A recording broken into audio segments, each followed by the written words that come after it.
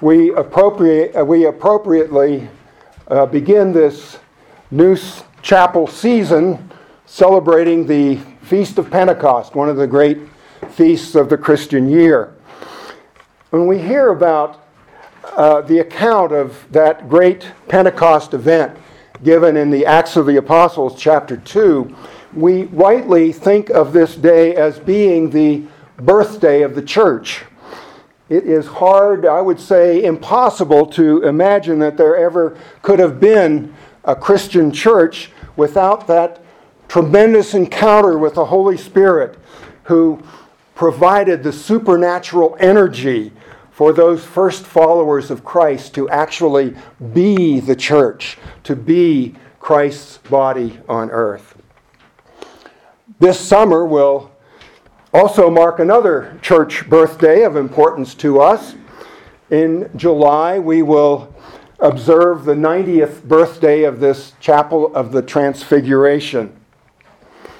In late April, perhaps early May of 1925, a meeting took place at Tory Lake in the Whiskey Basin beyond Du Bois, a meeting that included the Bishop of Wyoming, his archdeacon, his very close friend Charlie Voorhees, in whose cabin on the lake the meeting took place, Voorhees' wife, and his business associate.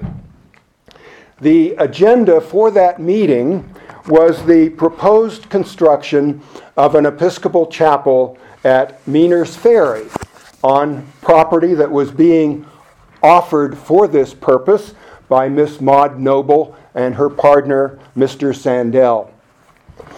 The outcome of that meeting at Tory Lake, in the words of Charlie Voorhees himself, quote, "Mrs. Voorhees and I told the bishop and Dr. Balcom, the archdeacon, that we would be very glad to finance the project. The decision to build it came from Bishop Thomas. Dr. Balcom designed and supervised the construction of it," unquote. Well, in his typical operating style, Archdeacon Balcom had already anticipated this outcome, for the building logs had already been cut and peeled several months earlier.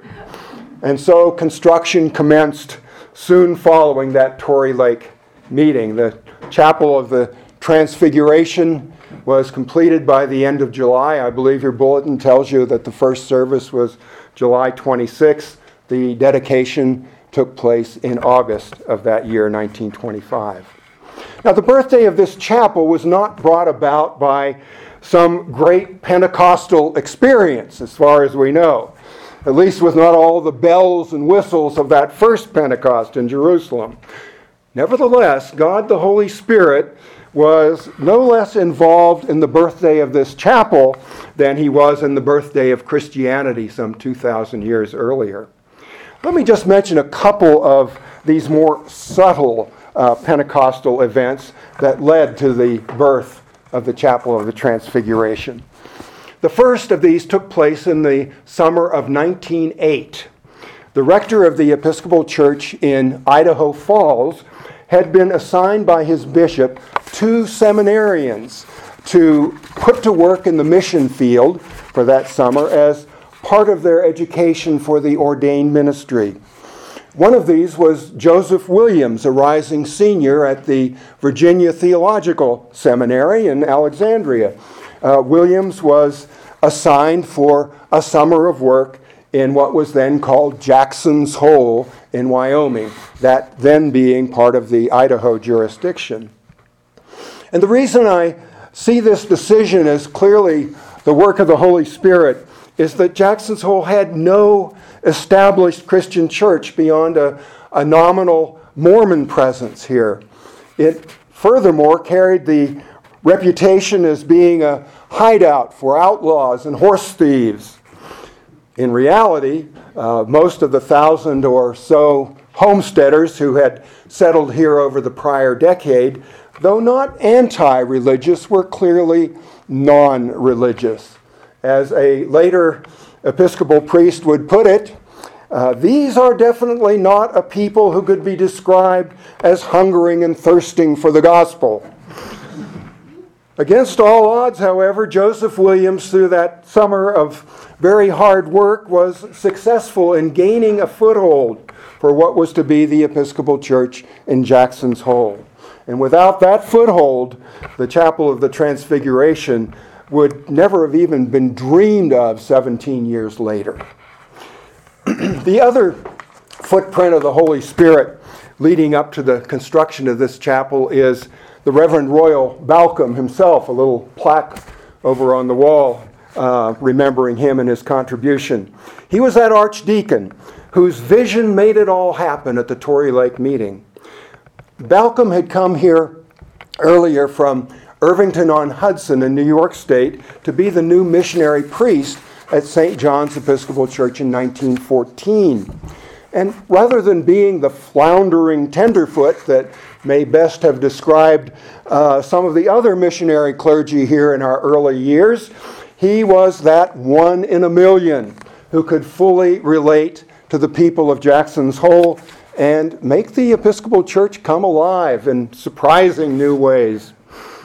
Balcom was here as the pastor at St. John's for less than 3 years, but it was later, 1925, as archdeacon of this Diocese of Wyoming, that he could implement the inspired vision that he had for this chapel. There was, as I say, no sound of mighty rushing wind, no tongues of fire, but the Holy Spirit was nonetheless working a subtle Pentecost in Jackson's Hole, one that would bring future blessing to hundreds of thousands, perhaps even millions from around the world who have come here. Even though it might sound as such, my purpose this morning is not to simply give a history lesson, even a lesson in local church history. What I really want to do is explore with you in the next few minutes what the history of this chapel can tell us about the meaning of Pentecost. God's purpose in Pentecost, in that event in Jerusalem and following, was to release himself as Holy Spirit into the lives of Christ's followers and so create a new humanity. And we see this taking place among those earliest followers of Christ in the apostolic age. And we see this continuing as an extension of that throughout the 2,000 years of church history. And for the last 90 of those 2,000 years, God has chosen to use this chapel as a way of bringing the blessing of Pentecost to untold numbers of visitors and worshipers here. Regular church-going Christians have often discovered a new dimension, a new vitality added to their faith from their experience here. Many of those who are not so much church-going, and for that matter not so much even Christian, experience something here perhaps that they may later come to recognize as God the Holy Spirit calling out personally to them through this chapel and through this place and surroundings. In this way, the chapel has contributed to the Pentecostal purpose of creating a new humanity, one modeled after the example of our Savior Jesus Christ. But Pentecost is not just about creating a new humanity, but about a new creation altogether. I don't know if you noticed in today's reading from Romans, it was a part of a larger passage that speaks of the entire created order, the entire cosmos, along with humankind, as being broken, as being in need of healing.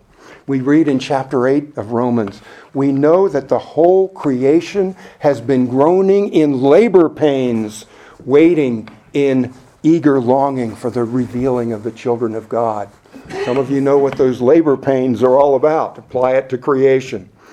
Part of that passage speaks about creation as being, quote, subjected to futility, unquote, being in bondage to decay.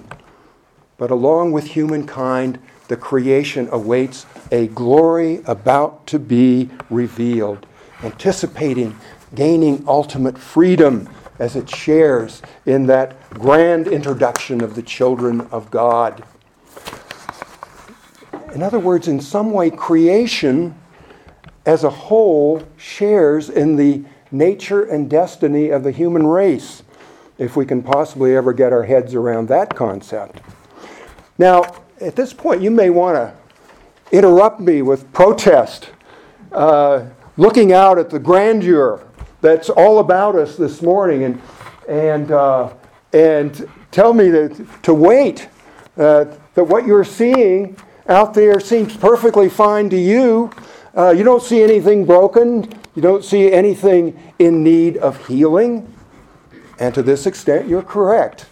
What you see out there in the window or out the door this morning is a snapshot in a millisecond of geologic time. And that millisecond exposure to what you see does provide a preview of the full glory of God's created order. But what would happen if you put what you're seeing in this millisecond into fast forward or fast rewind? I mean really fast. For starters, earthquakes, landslides of tremendous magnitude, landscapes buried under enormous ice sheets, titanic caldera eruptions and mass volcanism snuffing out every species and hundreds of thousands of square miles around. You want climate change? Put it into fast forward or fast rewind. You'll see climate change to the extent that our poor president would be aghast. Unbelievable tectonic forces smashing together or ripping apart entire land masses. Crustal plates colliding like a global demolition derby. The creation suffering futility, groaning in labor pains? Could be. Could be. But our scripture, most importantly, speaks of a time when the created order will be freed from its bondage to corruption, so-called, and will enter a glory about to be revealed. What we experience through this momentary snapshot from the perspective of this chapel is indeed a vision, a foretaste of that Pentecostal promise of the new creation, the new heaven, the new earth. And perhaps in ways that we could never even begin to understand. For lack of a better word, a subliminal message is being sent out from this chapel to the Tetons and the Grovants and to the Snake River and its tributaries, and a message sent out to the sagebrush flats and the aspen groves all around us. A message sent out to that new growth forest rising from the ashes of the 1985 Beaver Creek fire on the Bradley Taggart Moraine before you. A message being sent out of human lives here being touched, even transfigured because of this chapel and what the Lord seeks to do with it. A message of the Pentecostal promise of the new humanity, bringing hope to that eager waiting by creation for the revelation of the sons and daughters of God. Thanks be to God that as Holy Spirit, He has, in His grace, chosen to use this chapel to provide such a wondrous preview of where Pentecost is taking us and of what will be its final and eternal glory. Thanks be to God. Amen.